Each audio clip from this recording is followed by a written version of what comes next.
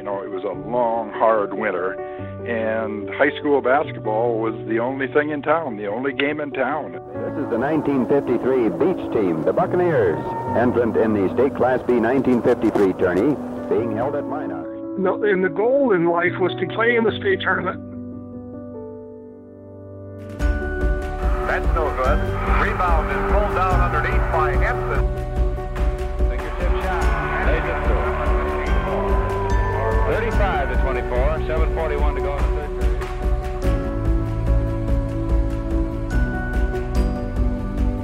Coming to you from the vast and windy, wide-open plains of North Dakota, this is the Dakota Ball Podcast, an explorative journey into small-town living and Midwestern dreams of big-time high school basketball. The Glen Olin Hebron girls basketball team entered the season needing to replace 4 of its top 6 players. Glen Olin Hebron, the champions of Region 7 at state for the first time. They are the true Cinderella story of this tournament. Hello, and welcome to Episode 3 of the Dakota Ball Podcast. I'm your host, James Woolner.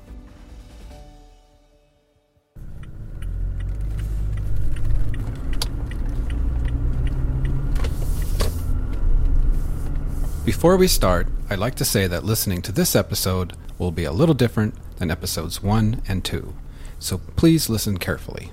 Episodes 1 and 2 have focused on high school basketball in the 1940s and 50s, as well as in present-day North Dakota. If you've not already listened, then you should really check them out. For example, in episode 2, I interviewed the man who created and produced the movie Hoosiers. This podcast is not only about basketball, but also about small-town life. The two things go together. The tagline for this podcast is actually Life, Love, and Basketball in a Small Town. Life, Love, and Basketball. We've talked a lot about basketball in episodes 1 and 2, so maybe now it's time to take a look at those other two things. I've also promised that I will bring you real stories from real people in the upper Midwest. This episode delivers on that promise.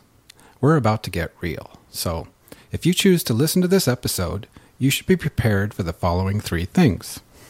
In one of the segments, you're going to hear quite a bit of profanity, particularly the F word, many, many times. If that offends you, then you should not listen to this episode, nor should you, in my experience, ever set your foot into a bar in a small town in the Dakotas. Real people in real bars in real towns often use that word, and I will not censor them or anyone else. We are, as I said, keeping it real.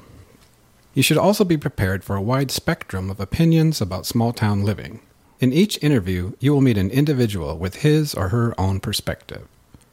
I intend to do my best to bring you as many perspectives as possible, but all of them won't fit into one episode. So please just know that I'm aware that there are other perspectives out there, and I hope to bring you those too in future episodes. In other words, the opinions in this episode are not the whole story by any means, and I'm aware of that. And finally, if you choose to listen to this episode, you will learn more about me. As I think I alluded to in the introduction earlier, I've become more and more disoriented by my surroundings, not just locally in North Dakota, however, but in the United States as a whole. This is partially due to politics and partially due to my own journey to assimilate into a small town in North Dakota. I won't preach my own views on you in any means, you don't have to worry about that, but to pretend like I have things all figured out and that I think everything is okay would be a big fat lie. I don't have things figured out, and that is why this episode of the Dakota Ball Podcast is the way it is. Basketball is about people, after all, so if you're okay with everything I've just told you, then welcome to episode 3 of the Dakota Ball Podcast, where we're going to hit the road and meet some real people. Before we leave town, though, we're going to make 2 stops. First, we're going to stop at Zuroff's gas station in Hebron. If you recognize the name Zuroff, then you've really been paying attention. There are 2 Zuroffs, sisters actually, on the Lady Bearcats basketball team, and their grandparents run the gas station. After getting gas, we're going to stop quickly at the Hebron School to visit our first guest. So come on, without any further ado, let's hit the road. The money's right there. It's on that ticket. Okay. That's all you need. I'm going to Spark. Okay. Gotcha. Okay, $948. So what you paid on it already matter? This is the bill that... Okay, we've got a full tank of gas, so let's stop on the way out of town and meet our first guest at the Hebron School.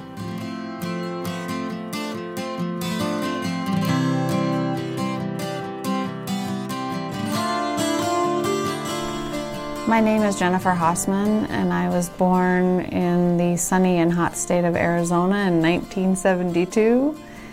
And I went to Arizona State University. I'm a proud Sun Devil. And you now live in Hebron, North Dakota. That's right. We've been here it'll be 5 years in the spring. And I don't know if you'll agree with this or not, but it's my opinion that you have been able to assimilate much better than I have personally.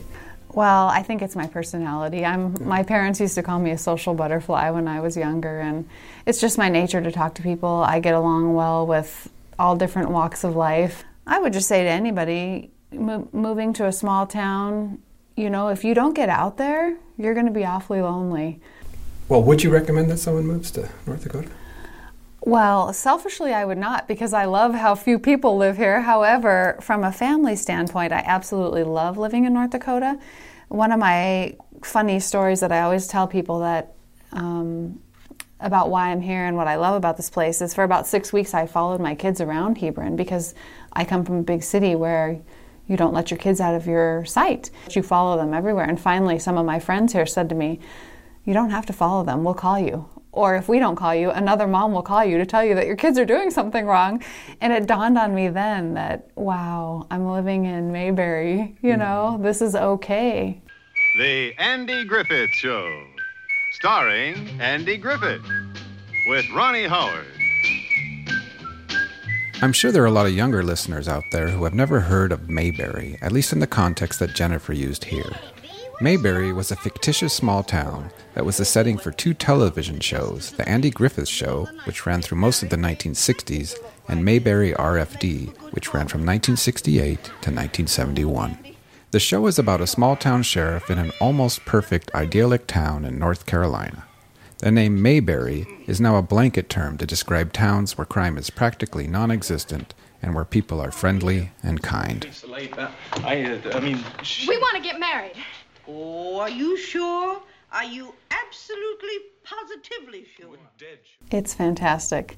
Love it here. The only thing I don't like about here is it's so far away from my hometown. But that's no fault of North Dakota or Hebron in any way, shape, or form. What about the winters? The first one was very awful for me because I didn't really realize you still get out. Now I do. I get out at 5 in the morning and put on my snow boots and my heavy gear, and I walk every morning for 1 hour on Main Street, and it's okay. The only time I don't do that if it's below 20 or 20 below or colder, then I don't go. But other than that, I go every day. You just have to learn to live in the conditions you're in and be happy. Have you talked to people about locking their doors? Well, a lot of people say things to me like, well, we never used to lock our doors until the oil boom. And I kind of chuckle to myself because we wouldn't be living here if it wasn't for the oil boom. And so I think, well, we are an example of the oil boom family. So it's a misconception. It's almost a prejudice, if you will, that the oil boom brings bad people. But the oil boom brings good people, too. We would have never been here, and we would have never found out about Hebron, North Dakota. I said to my husband, find a place that has a Catholic church and looks decent.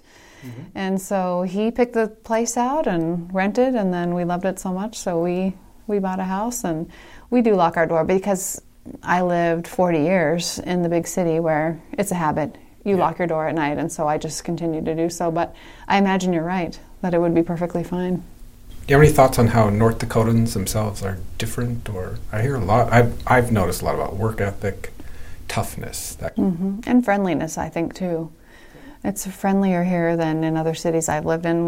We came, and our first. This kind of goes back to your first question. We went to church right away because I thought, okay, we're going to church because we have to go to church, and it's the right thing to do, and there's going to be people there to talk to. And on the first Sunday we went, my husband happened to be at work, and when he came home, he said, well, how was it? And I said, this family asked us to supper. I said, I wonder what they're selling. Because coming from the big city, you automatically assume people aren't just nice just because they're nice. And we went, and sure enough, they just wanted to welcome us into their home. And it was so refreshing, and I just still remember that happened to us, and I just love that. It's just, that's great. Yeah, it was really North Dakota people are unbelievably willing to go above and beyond to help another person.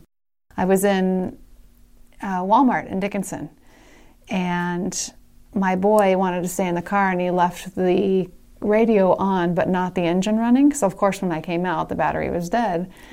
And I thought, what am I going to do? And I happened to look in my rearview mirror, and I saw Daryl Schulte walking by. And I got out of the car and I said, Daryl! And that was it. In 10 minutes, my car was running and I was on my way. Yeah, I mean, it's North Dakota.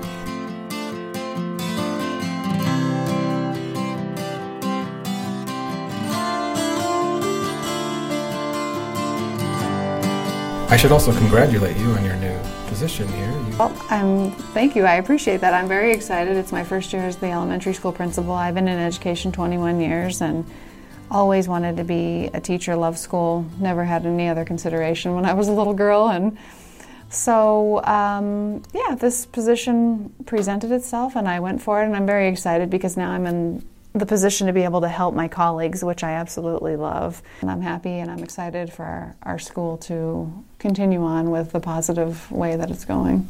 And speaking of that, another question I'm asking everyone is, do you have anything yourself to share with the Lady Bearcat basketball team who went to state here last year, as you know? Any words of wisdom or advice or warning or anything? Well, I really don't know basketball all that well. I was very excited for them and for our hometown as well.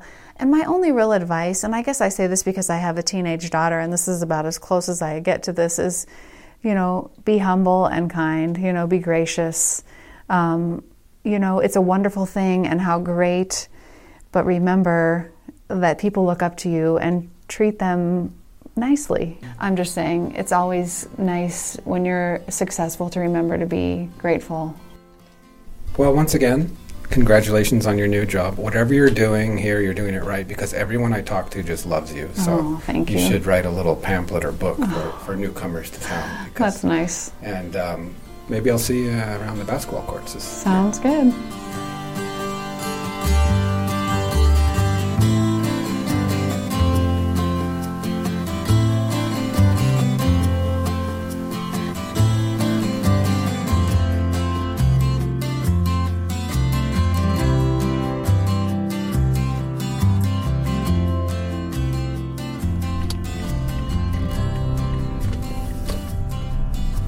Okay, let's leave Hebron, or should I say Mayberry, and hit the open road. I planned out this trip in the following manner. First, I drive from Hebron, North Dakota to Golden Valley, North Dakota, population 180. It's only about 30 miles away, but I just want to stop in at the bar there for a beer and a burger. Then, it's a 5-hour drive to Mountain, North Dakota, population 92. Except on this weekend, the town will be flooded with people to celebrate the Icelandic Festival. You may already know that a big portion of the upper Midwest was settled by Scandinavians, Swedish and Norwegians, but there was also a very concentrated Icelandic settlement in the northeastern corner of North Dakota. In fact, I'll be camping in a place called Icelandic State Park. Tonight there will be a street dance at the festival, which, for those of you who don't know, is when a town blocks off Main Street and puts on a dance with live music. Then tomorrow, we'll head to Langdon, North Dakota, which is about 30 miles from the Canadian border and where the topsoil produces some of the best crops in the country. From Langdon, we'll travel basically straight south for 277 miles to Turton, South Dakota. There, we'll meet two sisters who both left sunny Southern California to start a family life in two tiny towns in South Dakota. But our first stop, as I said, is Golden Valley, North Dakota.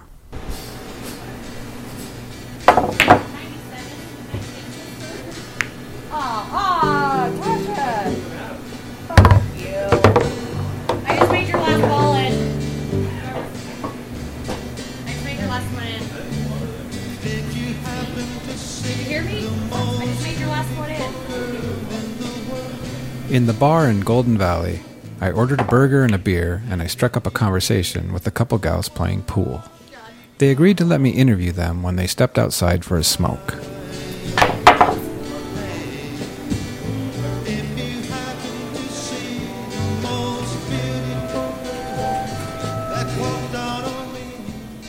My name is Tasha Brinkman. I'm from Dodge, North Dakota. I've lived here for about 12 years, but I am originally from Washington State. What yourself? I am Linda Wegum. originally from Arizona. I've been in North Dakota just over 20 years now. Would you guys recommend other people to move here?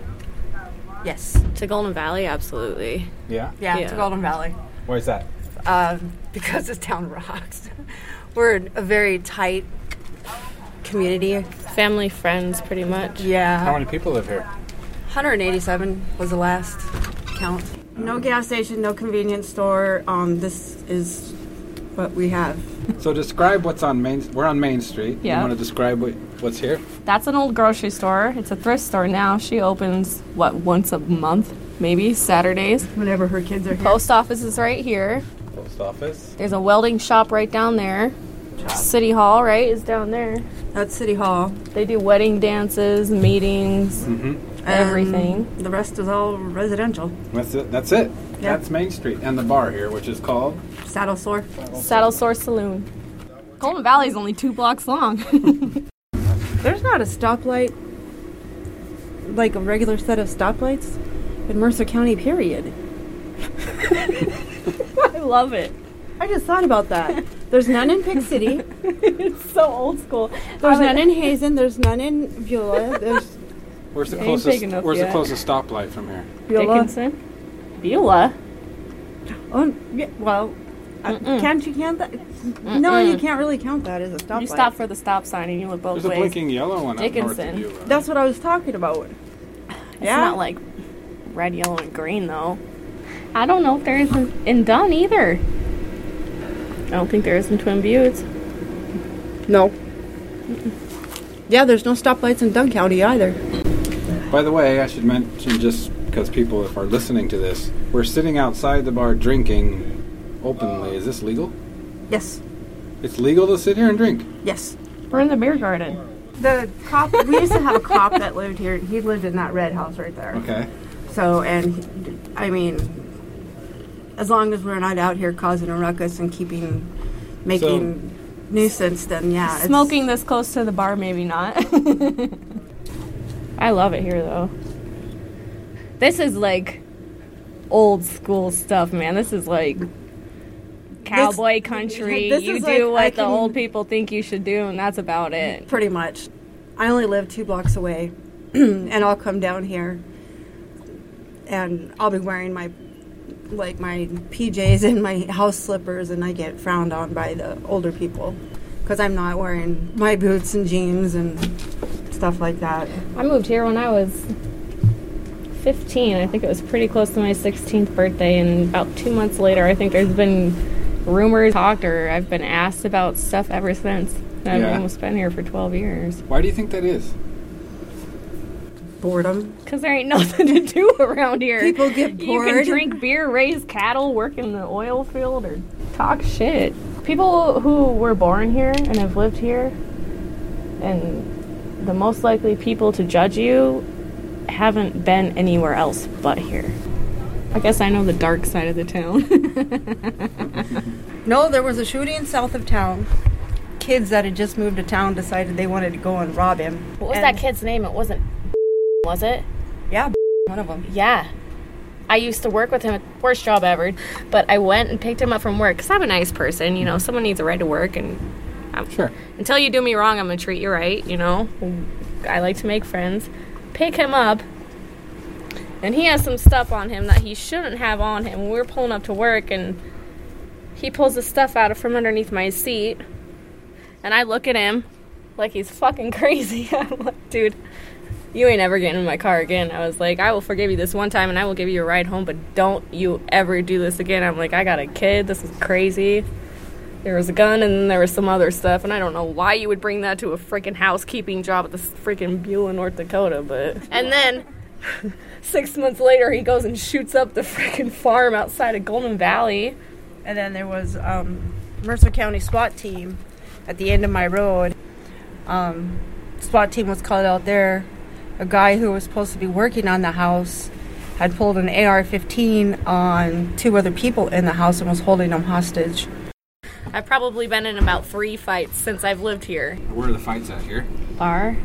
Any in the bar. alley. And that's the thing around here is the people that are around here, or if somebody is messing with somebody that you love or something, like, you pretty much have to step in and tell them to stop.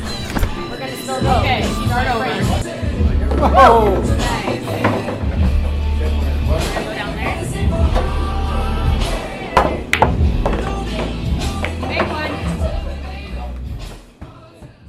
Inside the bar, I enjoyed my cheeseburger and beer, and I thought about what Tasha and Linda had talked about outside.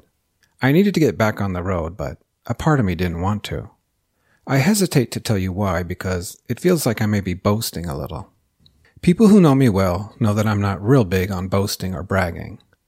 Don't get me wrong, I'm aware of some of my strengths and many of my weaknesses and faults, but I stem from Scandinavian ancestors, Norwegians actually, who settled in South Dakota, the place where my parents were born. I was born in Northern California, but the distance from Norway to California was not great enough, and the number of generations were too few to keep Scandinavian traits from seeping into and clutching onto my life. Self-praise, boasting, and bragging has no place in Scandinavian culture, or at least it didn't at the time that many were emigrating from Norway to the United States. You can see this behavior today in the attitudes and demeanor of farmers of Scandinavian descent. They do two things. They work hard, and they don't boast much about themselves.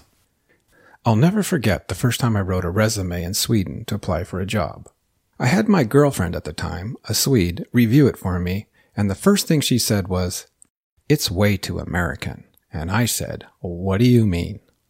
Turns out that all that stuff I was taught in high school and college about how to sharpen up your resume, to talk yourself up, list all your awesome achievements was, at least in 1990, completely off-putting in a resume in Sweden. It was basically too full of itself, inflated and exaggerated, which is exactly how I was taught that it needed to be. In a resume in the United States, you basically need to say, "Hey, I'm awesome." In Sweden, however, you should not brag, and that even needs to be taken into consideration on a resume. One should be confident, but humble. This is my long-winded way of saying that between having Norwegian forefathers and having lived in Sweden for 20 years, it is somewhat difficult for me to boast or brag even to this day. But at the risk of doing it anyway, I'm going to say that there is one thing that I'm good at. I can often spot a wounded, hurt, or even just temporarily saddened soul a mile away. And the word to spot is not even entirely the whole picture. Sometimes it's simply a feeling. I feel very uncomfortable stating this because I realize many may think it's a load of horse manure, but it's one of the few things I've discovered about myself that I can't, or perhaps I should really say, I will no longer deny.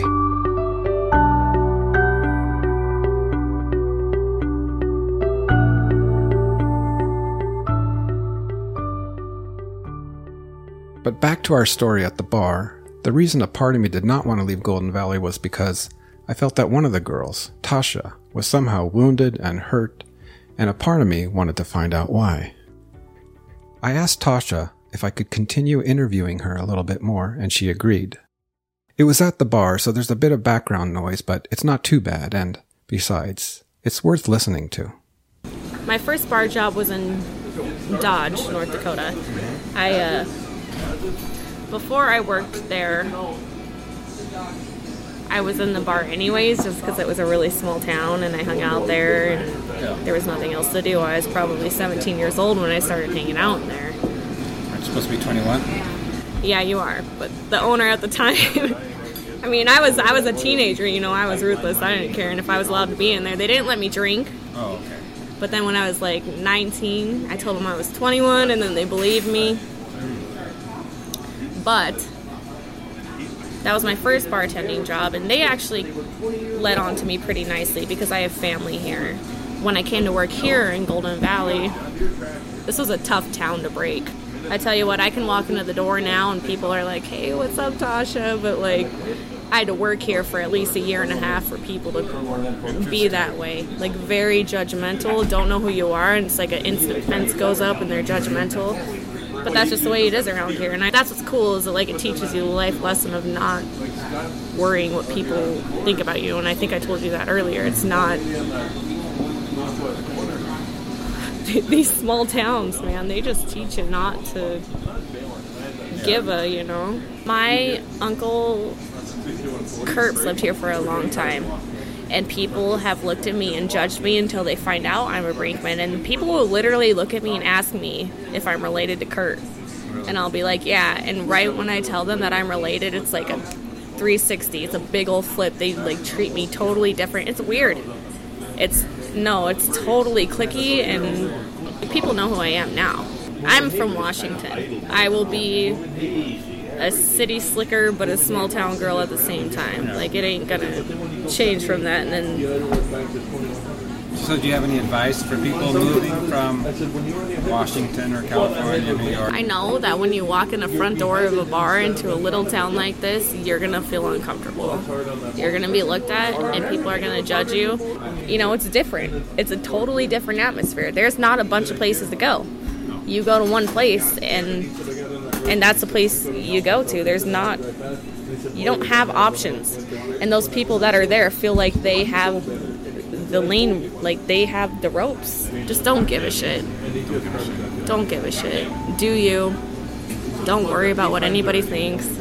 You know, life lessons. And that's all you can do.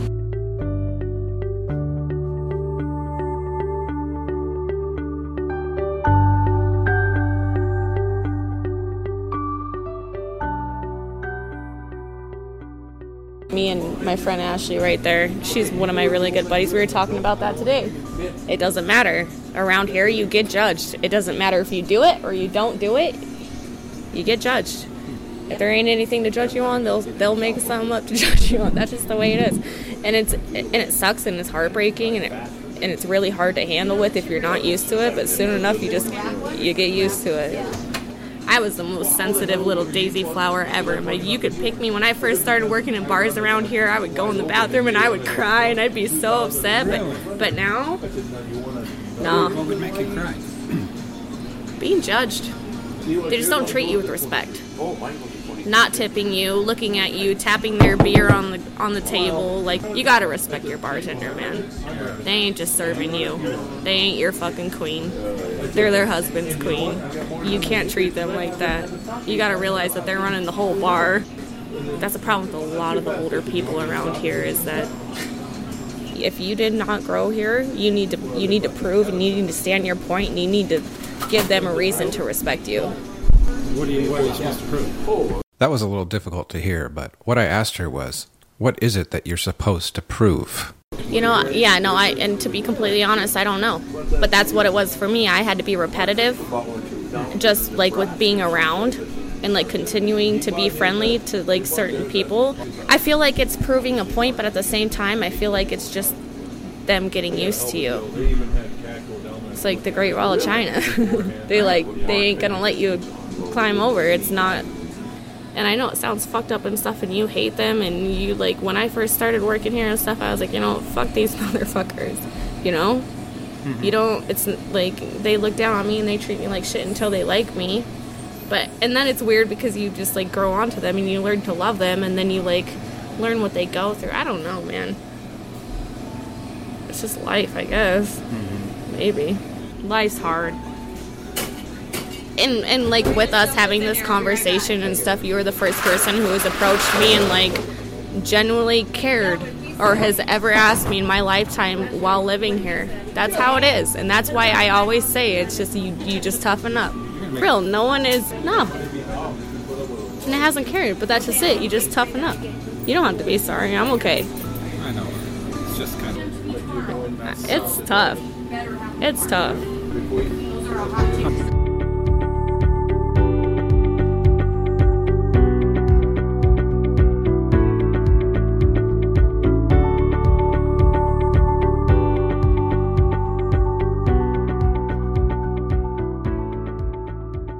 Intuition is a funny thing.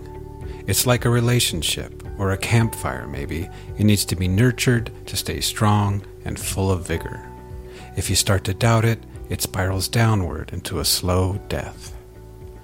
I had been neglecting and second-guessing my intuition for quite a while, which maybe is another way of saying I'd been neglecting myself.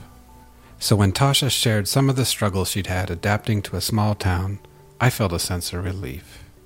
My intuition was at least partially correct. Tasha did have wounds, even if, by all appearances, they did seem to have healed, and healed cleanly. And because my intuition had been somewhat on target, maybe that somehow meant that I'm still on a trajectory in life that I can trust.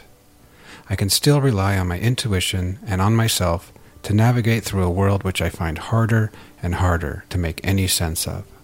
Obviously, Golden Valley and Dodge were no Mayberry for Tasha, but she seemed as tough as she claimed, at least as tough as a 26-year-old single mother can be without becoming pessimistic.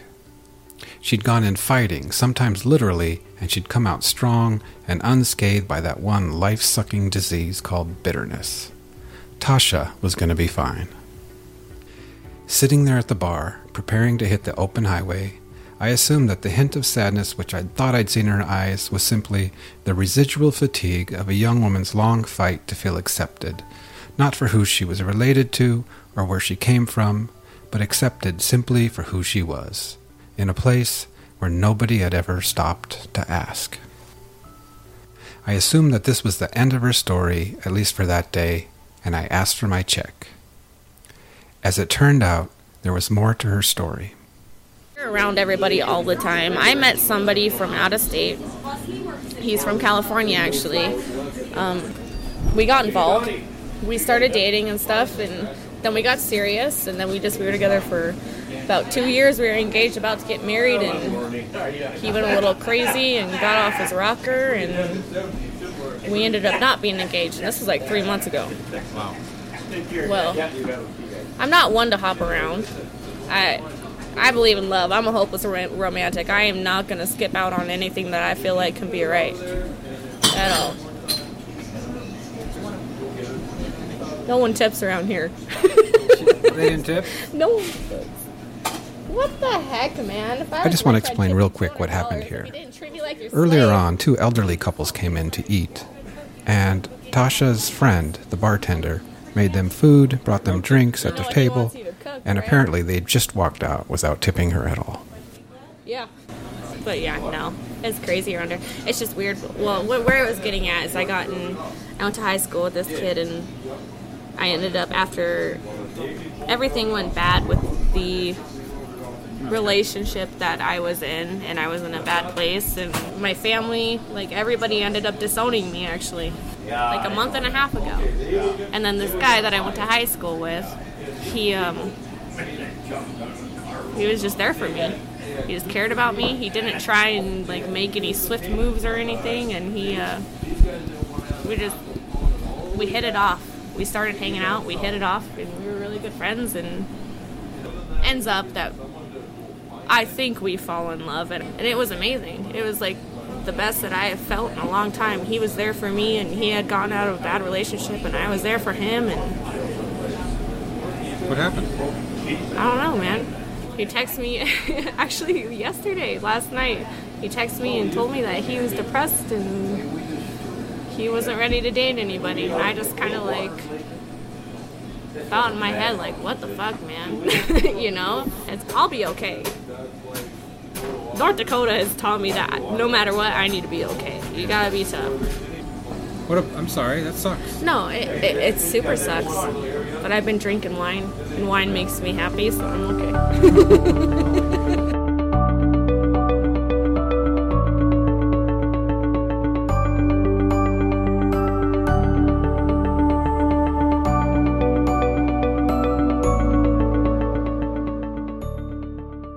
No, but really, it does. It super sucks, but I feel like I know him enough to just know that he's like gotta do his own thing. I respect people. They gotta do what they gotta do, and they gotta go through their own life choices.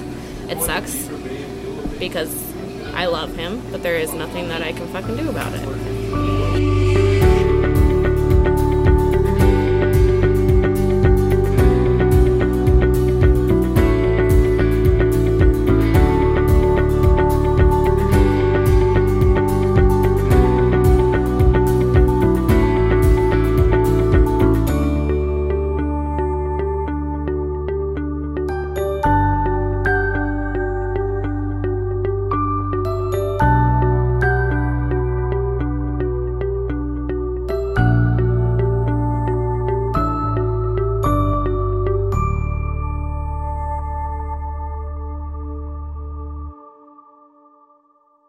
north end, you got an inch.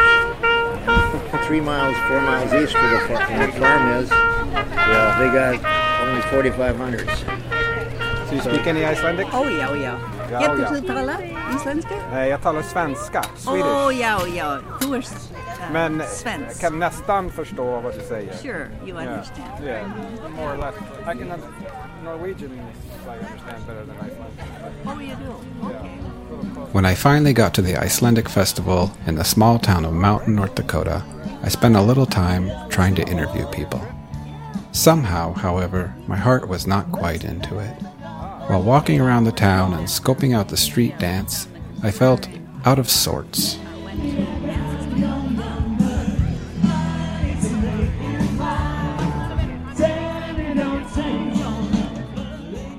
I'm not exactly sure why, but most likely it was a combination of things.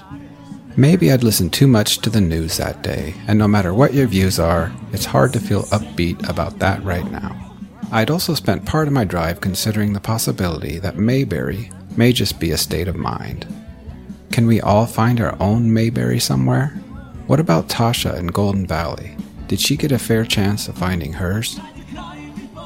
Another thing Tasha had said also had me feeling down. If becoming a full-fledged member of a small town requires a person to prove themselves, as Tasha said, then the odds were against me in so many ways. I am not an extrovert, nor am I charming, nor a social butterfly. And I don't frequent the Catholic Church, or any other church really, and I didn't have any plans to start doing that either. And maybe that's all okay. Maybe my strong sense of self and individuality supersedes my occasional desire to feel like I might belong. I live on my own in Hebron, and I admit that I sometimes feel lonely.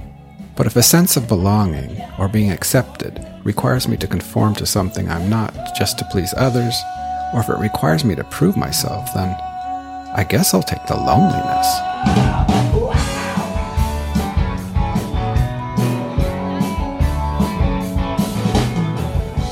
Still, full disclosure, walking around the Icelandic festival during the street dance, I did feel lonely.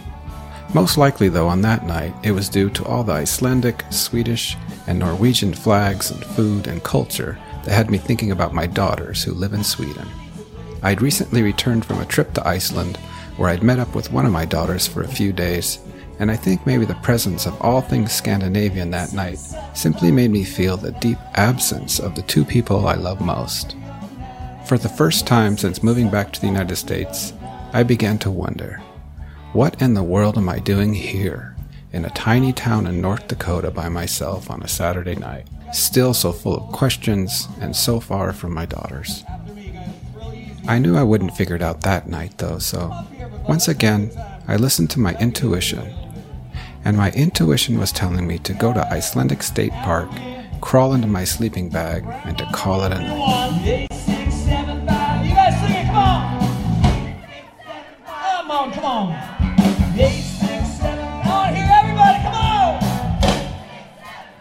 I'll get a little better, come on. 8, 6, 7, 5, a little louder. One more time, everybody. 8, 6, 7, 5. Everybody here tonight, come on.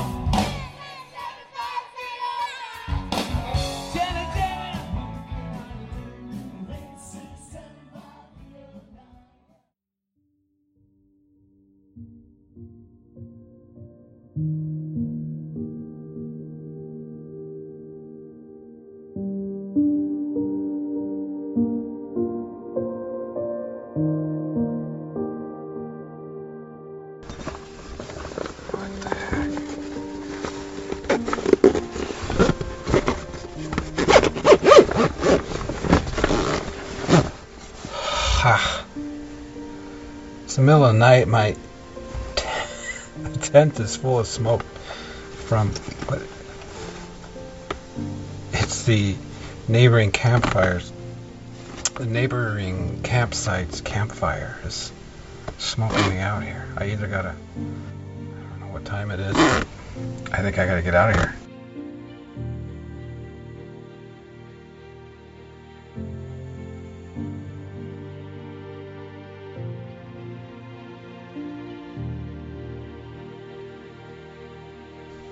Once I managed to get my tent aired out again, I was wide awake. I still had not shaken the melancholy I'd felt at the festival, and I was overcome with a sudden sensation that I was entirely alone.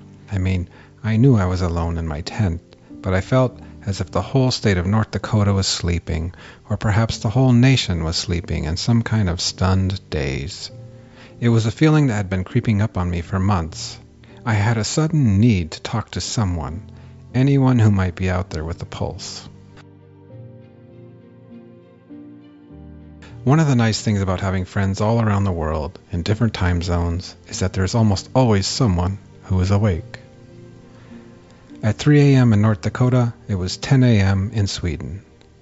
I scanned my Facebook Messenger to see if anyone was recently online that might pick up. I even made a couple phone calls, but to no avail. Then, I noticed a friend of mine in Iceland was online. It was someone I'd met there briefly at a jazz club.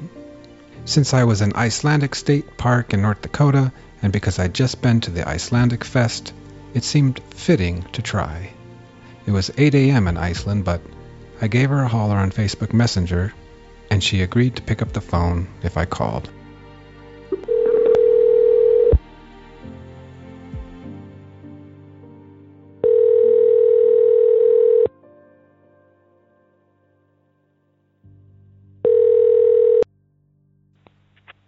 Yeah, hello.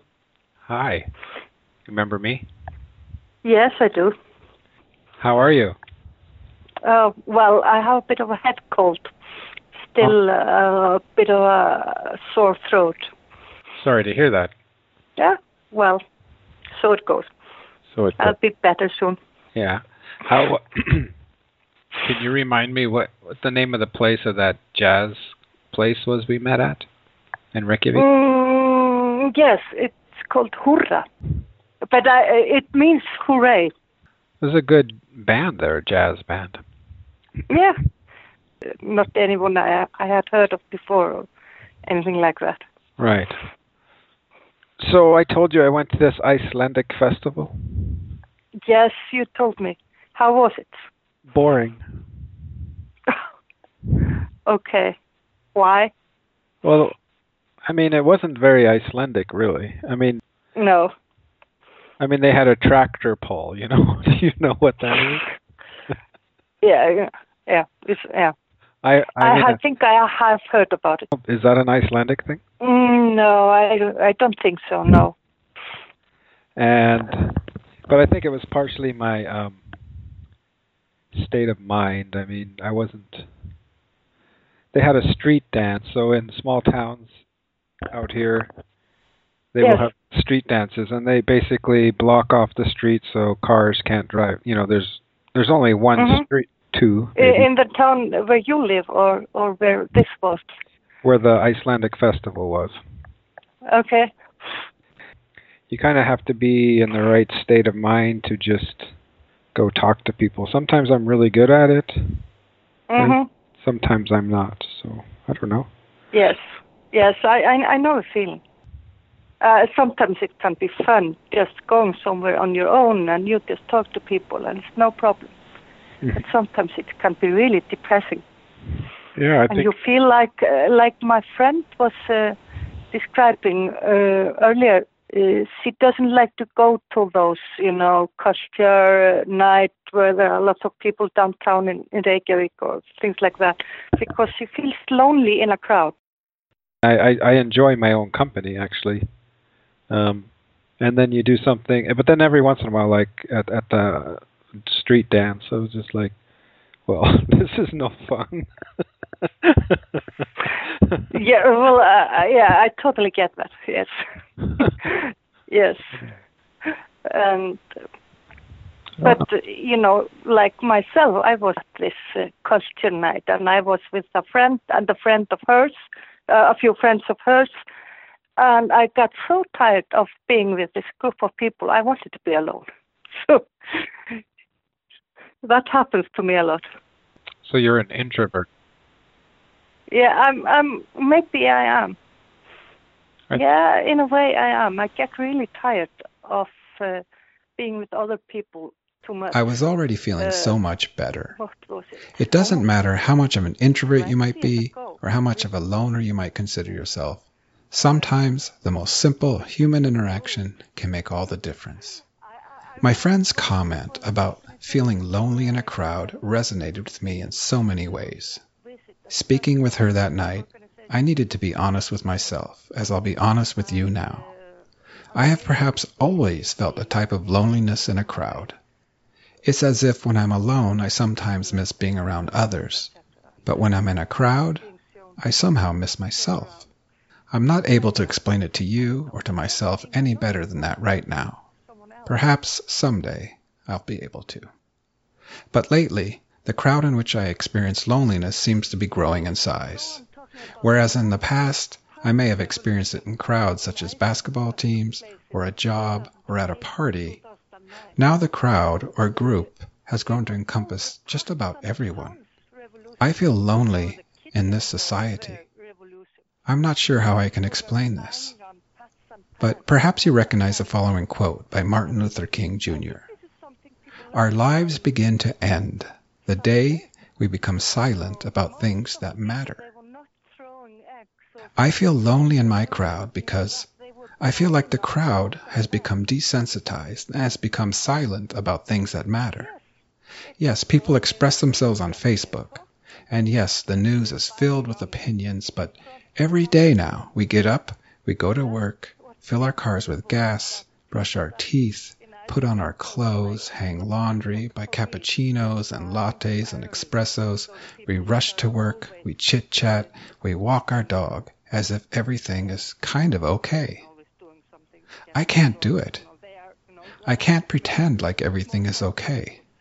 But talking with my friend in Iceland as all of North Dakota slept distracted me from these feelings of doom and hopelessness. That is, it did, until she told me the following story about one of her students. She teaches Icelandic to immigrants in Iceland, and one of her pupils was an American gentleman from the state of Washington. Suddenly, the reality of 2017 came rushing back in. And there is this one American. He's a little bit older than me, and he used to live in Seattle, a lawyer, and he has moved to Iceland. And he's working for an Icelandic company. And we had never talked about politics until after the election. Oh. And he spoke of it as an embarrassment. This is embarrassing, he said. Right. About the president of the United States. But I really don't know that many people in Iceland who have any regard for the president of the American states now. People laugh at him. But maybe now a little bit we feel that, okay, this is dangerous. Because it feels like we have people there who are running these countries but are more or less thinking about themselves before they are thinking about anything else. And people I talk to, people who live in Chicago, for example, black people, they are talking about, I need to move from the States because these things that are happening here are terrible. Mm-hmm. And this is getting worse. It's getting worse. It's more divided, that's for sure. And people are more open about their lack of tolerance for other people. Yes. And it's like almost okay now. It's really sad, and I don't know, again, like, what the hell am I doing? Why are you living in a place like that? I cannot understand.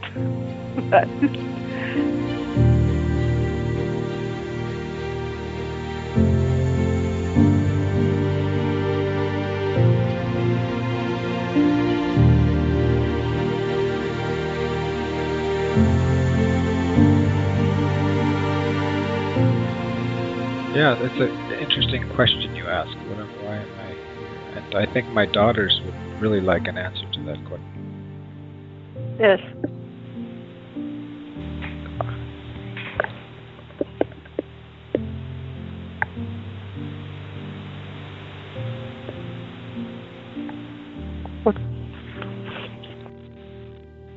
mean, they ask a good question, right? Like, what the hell am I doing? Yes.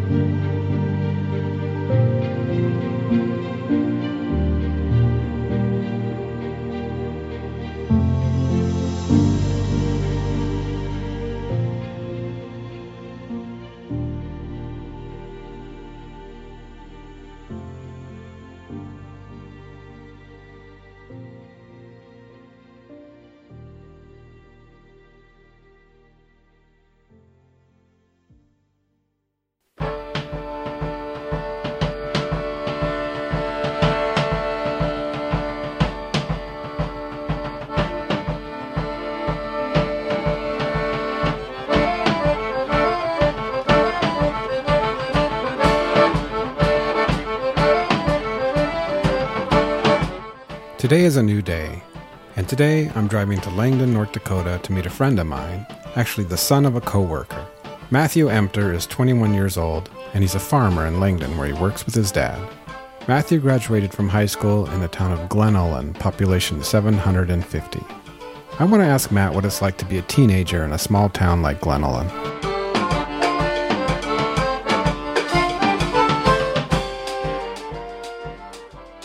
So let me ask you that.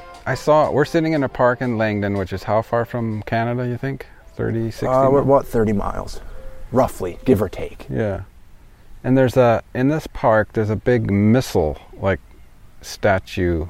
Yeah. That's a nuclear warhead, right? Yep, there is. Or not a real one, but I mean... It was at one time. It's just, dismantled or whatever, but it's the shell. And that's here because?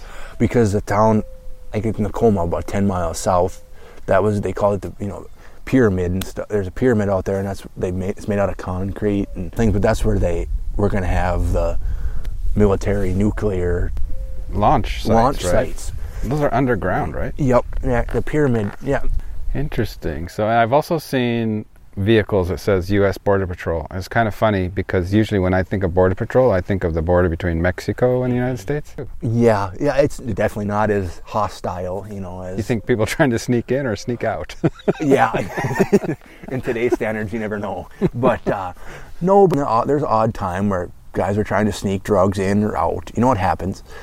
Or, there's somebody jumping the border. I mean, but to be honest, you can jump the border fairly easy up here because there's not, within 50-mile radius, it's nothing. I remember that a year ago you showed me. Your dad has farming land right along the border. Right on the border. So we were out probably within, 100 yards of the Canadian border. We could have walked across there if we wanted. Mm-hmm, mm-hmm. I'm not saying someone might have been monitoring it. I don't know, but... Yeah. Well, they say there's planes that patrol it every once in a while. It's pretty lenient, but I wouldn't recommend jumping the border. But what was it like growing up in Glen Ullin, North Dakota? You did what you wanted to.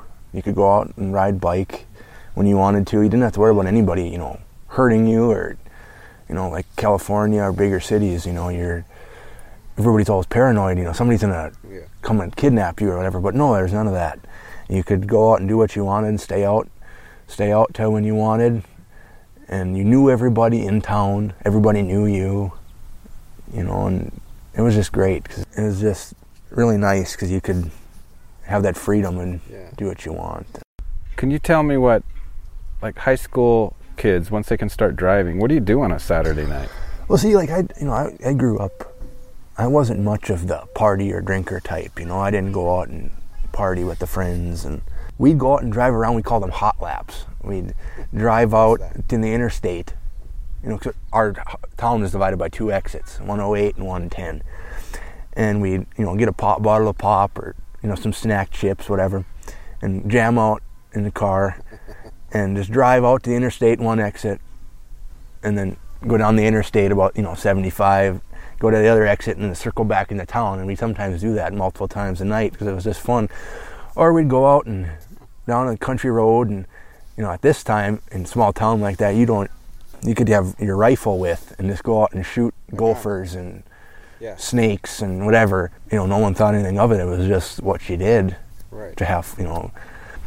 Well, I never did it, but back in the day in high school and stuff, some of my buddies would actually sneak into the bars and sit, and party. And so how did the bartenders not know that they were not 21, or did they? I'm neutral on that. I don't know. I don't know if they did or they didn't. Yeah. But that was just a thing, No, in a way, no one cared. As long as you were safe about it and weren't dumb, didn't go out and drive. Nobody really batted an eye, And then a couple times, like in small town there too, like go out hunting. And I remember one time back out hunting, we brought a deer that we shot and put it on the hood of the car and drove it through town, And like that, most of the time you think that big town, you don't ever see that. But and then we'd have friends we'd have card night. On weekend we'd go play cards all night, and we'd just play, and then we'd stay overnight at the buddy's house that we were at, and we did that thing. We didn't do anything really, we didn't go out and party and drink. And mm-hmm. Are you just saying this because your mom's listening? No, I'm not. And we did it. We did it on occasion, but we didn't do it. We did it there. We never left. Were there like other groups of teenagers or young people around that you had to stay away from who were into drugs and stuff? They were there, but they were good people. You just had to know to, like we always say no, stay away from it. But they were all good people. I mean, they were there. You could have found it. But, and I went to college there in Bismarck, and it's a little bigger, state capital, North Dakota, and I was in heaven. I remember the first month or two of college, because the movie theater was I exit down, you go see any movie that was out that I wanted. Yeah. Heck, if I need to go to Walmart or the mall, there it is, with a mile or two away. Yeah. Anything I wanted. You played basketball, right? Yep. For the Glenallen Hebron Bearcats. Yep. What years did you play? Well, I played, played 7th, I played from 5th to 8th grade. We were really good too. But then, I didn't play my sophomore year. We went through coaches like crazy, We went through coaches. Yeah, I think we had 3 or 4 coaches from 8th grade on to senior year, just because, in a small town, if you don't like the coach, people, kind of scare them away in a way, and they don't want to deal with it. I played my junior, senior year, and it was great. Yeah. It was the funnest time ever, I thought. It was just... When you travel to a big place like Arizona or, other places, how does it feel? I mean, how do you experience a place like Phoenix? Feels different because, you see, up here, honestly, a lot of us are white. And you go down home or down big cities, it's African American, a bunch of different nationalities. I think it's awesome. And you got people don't care. People don't care, because if you come up here and for instance, if you're crazy and you're dancing down the street, having fun, everybody's judging, get kind of, what is that guy doing? I mean, I don't mean it in a bad way, but that's just how it is. It's not, you don't see it every day. You don't see it every day, yes. But you go down to, like you said, Arizona, California, that happens on a daily basis. Something like that. You're just having fun. Yeah. You don't care. Yeah, I'm not saying it's bad, in a small town. The judging is a little more stiff because you don't see everything. So I interviewed a girl in Golden Valley who lived there 10 years, but she said it took years for people to accept her. And she felt judged right away. Mm-hmm. Does that make sense? Do you understand what she means? I do get it, yes, because she's not, the usual person in town. What happens when someone new comes into a small town? Why is it? When everybody tries to figure them out, who they are, and if they have any baggage, then, and if somebody catches wind of that, well, the people that like to drama. So they're looking for bad stuff right away? The people that want that want to dramatize, yeah, they will. Is it just because people are bored, or? That could be, or they just like to cause a menace. I'm not saying everybody in the town likes to do that, because they don't, but a few that like to do that, and I've lived it. I was also told that it doesn't matter what you do, because you're going to be judged anyway. If they don't have anything on you, they'll make stuff up. Yep, and that's the truth of it too. Even with the negatives in a small town, it's still a great life. You just got to know you know. Just like anything, big city, you got to know what not to do and what to do and how to treat certain situations. Sure. Same goes in a small town. Yeah. I mean, if you get judged, just blow it off. I know that's easy for me to say because I'm that kind of person. If you have a problem with me, tell me. If you're just going to judge me, then I just don't need anything to do with you. I mean, that's just the way I view it.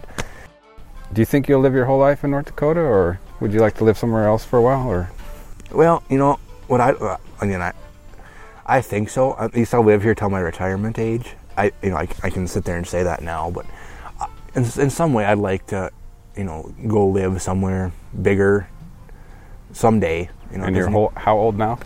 21. You got a while till retirement. Yeah.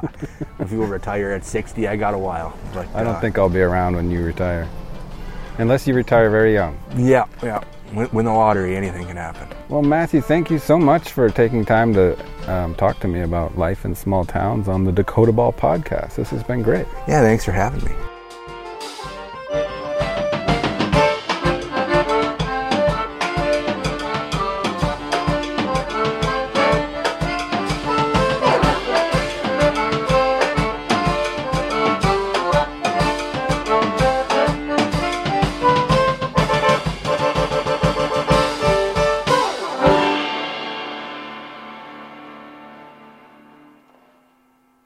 The song you just heard is called Driven by Jeffrey Berry of Nashville, Tennessee. Coincidentally, the next stop on this road trip is Turton, South Dakota, which is the town where Jeffrey's father, Jim Berry, grew up.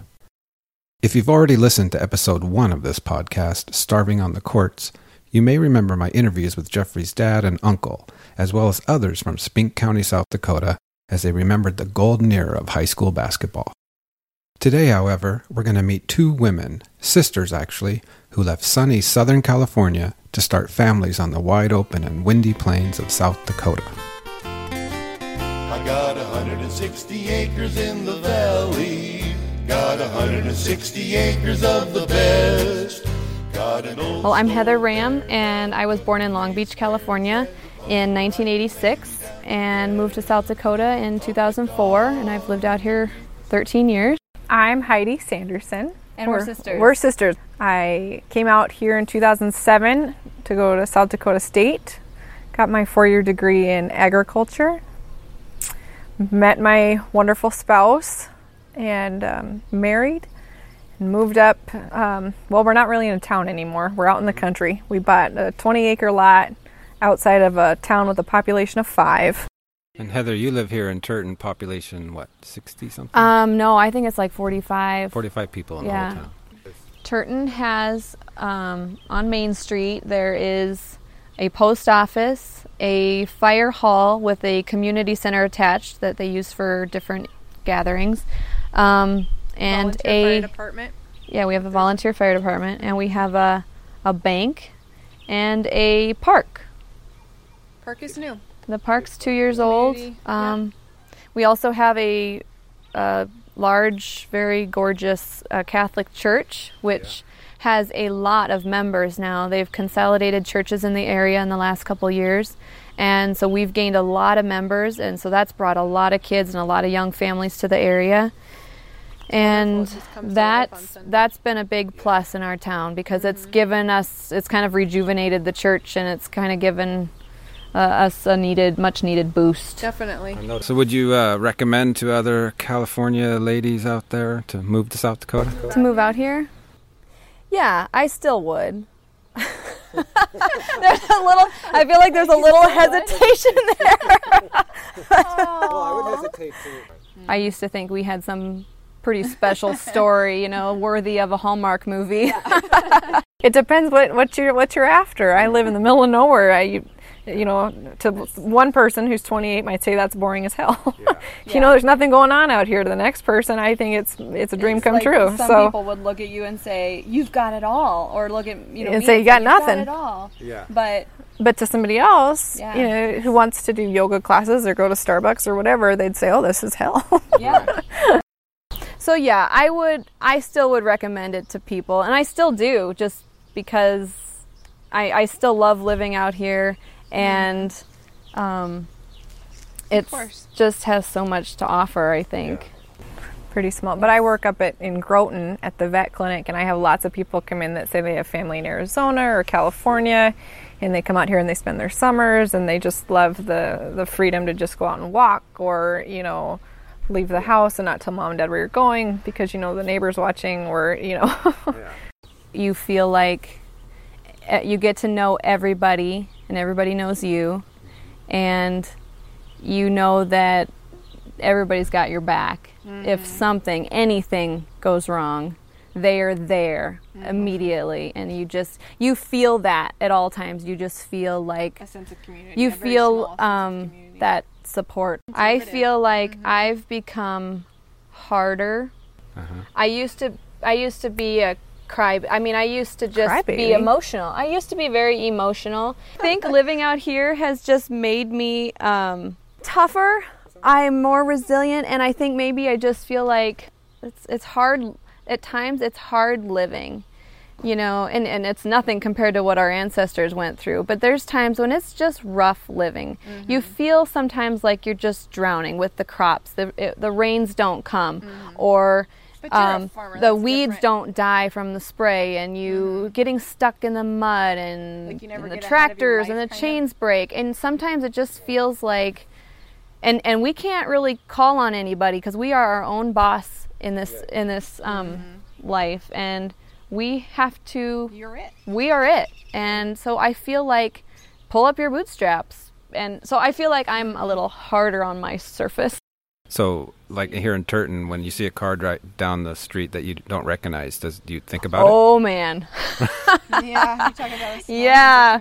We are on the phone with our neighbors, and it's check this car out. Well, because we know which the locals. Well, we know everybody's vehicle, but 45 people, yeah. Yeah, and we know their families for the most part. But if there's where you're just like, I was going to say, the house where we live, the road, our house is the only one on the road. So if anybody goes down our road, we're like, who's that? Because we're the only ones that have reason to be on that road because we live on it.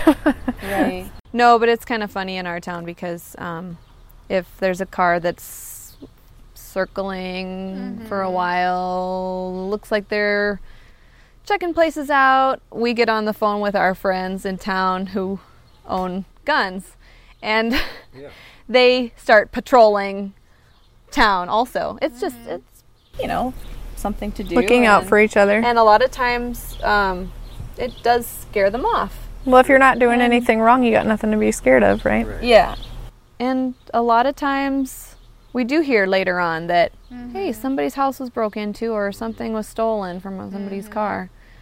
But I have a memory about Heather that what makes me think one way you might have changed, unless you were shooting possums in California or whatever it was here a couple years ago. Didn't you shoot that rabid, what was it up? A raccoon, wasn't it, Heather? Oh, yeah. On Main Street or something? That was me. Were you doing that kind of stuff in California? No, never really shot anything till I came out here and did some pheasant hunting. There comes a certain power with knowing that I know how to run a firearm, and I could go hunting and, you know, feed my family if I needed to. There's something very like primitive that you're just, it was right in Grandma Leola's lilac. I was actually checking on Grant, who was home.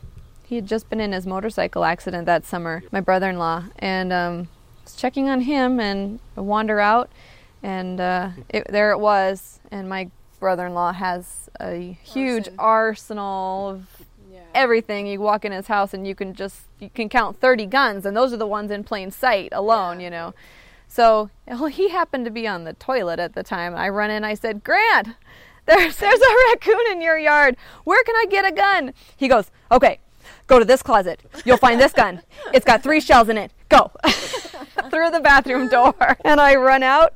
And I do a quick check because I'm not really supposed to shoot in town, you know. That's me, the rule follower. I'm like, I'm not supposed to shoot in town, but I thought, okay, got my sight on it, and got it. It was, yeah, all I don't remember. In general, though, I don't feel bad about shooting animals because, like I said, I'm not an animal lover. She's not an animal lover. That's But no, I haven't actually shot a deer yet. Garrett did take me deer hunting one time. I thought, I'll get a doe tag. Yeah. And we'll go and we'll get in a tree stand. We'll get up. This was like November. And all of a sudden, the sun was starting to come up, and all you could see the wildlife was coming to life. And all of a sudden, there was a doe that I could have fired. And I thought, I can't do that and ruin this beautiful, peaceful quiet. I mean, this was just fabulous to just see this wildlife and enjoy it, and they don't have any idea I'm there. And I thought, no, I'll go sit in a tree stand again early morning just for that. Money jingling in my jeans. I've got 160 acres full of sunshine. Got 160 million stars above. Got an old paid horse, I'm the guy who's boss on the 160 acres that I love. Got an old paid horse, I'm the guy who's boss on the 160 acres that I love.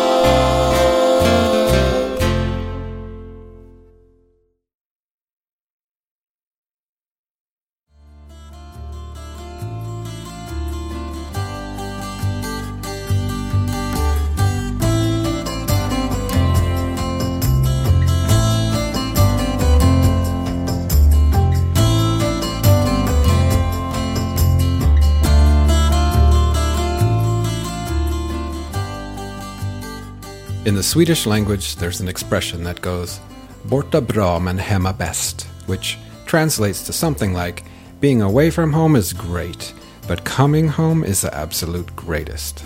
It's sort of the equivalent of the expression, there's no place like home. When I got back to Hebron and fell into my own bed, that's exactly how I felt. And that tells me that, at least for now, Hebron and North Dakota is my home. I'd seen and heard plenty on this road trip, and although it took some unexpected twists and turns, I did enjoy it. I'd seen everything from a Confederate and American flag to the colorful flags of Scandinavia. I got a good dose of Iceland, and although I was close enough to jump the border into Canada while nuclear warheads rested beneath me, I really had no desire to. Regardless of where it might be that I belong, if anywhere, this is where I am and where I want to be for now, and I look forward to many things, both long-term and short-term. Long-term, I look forward to learning more about life in this small town, and I'm eager to see where this journey takes me. And I'm looking forward to the basketball season and that sense of belonging that it brings to me when I sit courtside. But it's the short-term anticipation that I most look forward to and which brings me joy. In just 1 week, my daughter Ingrid will arrive from Sweden to spend some time with me. Beyond that, or more than that, there is nothing, because for me, tonight, that reunion is all there is.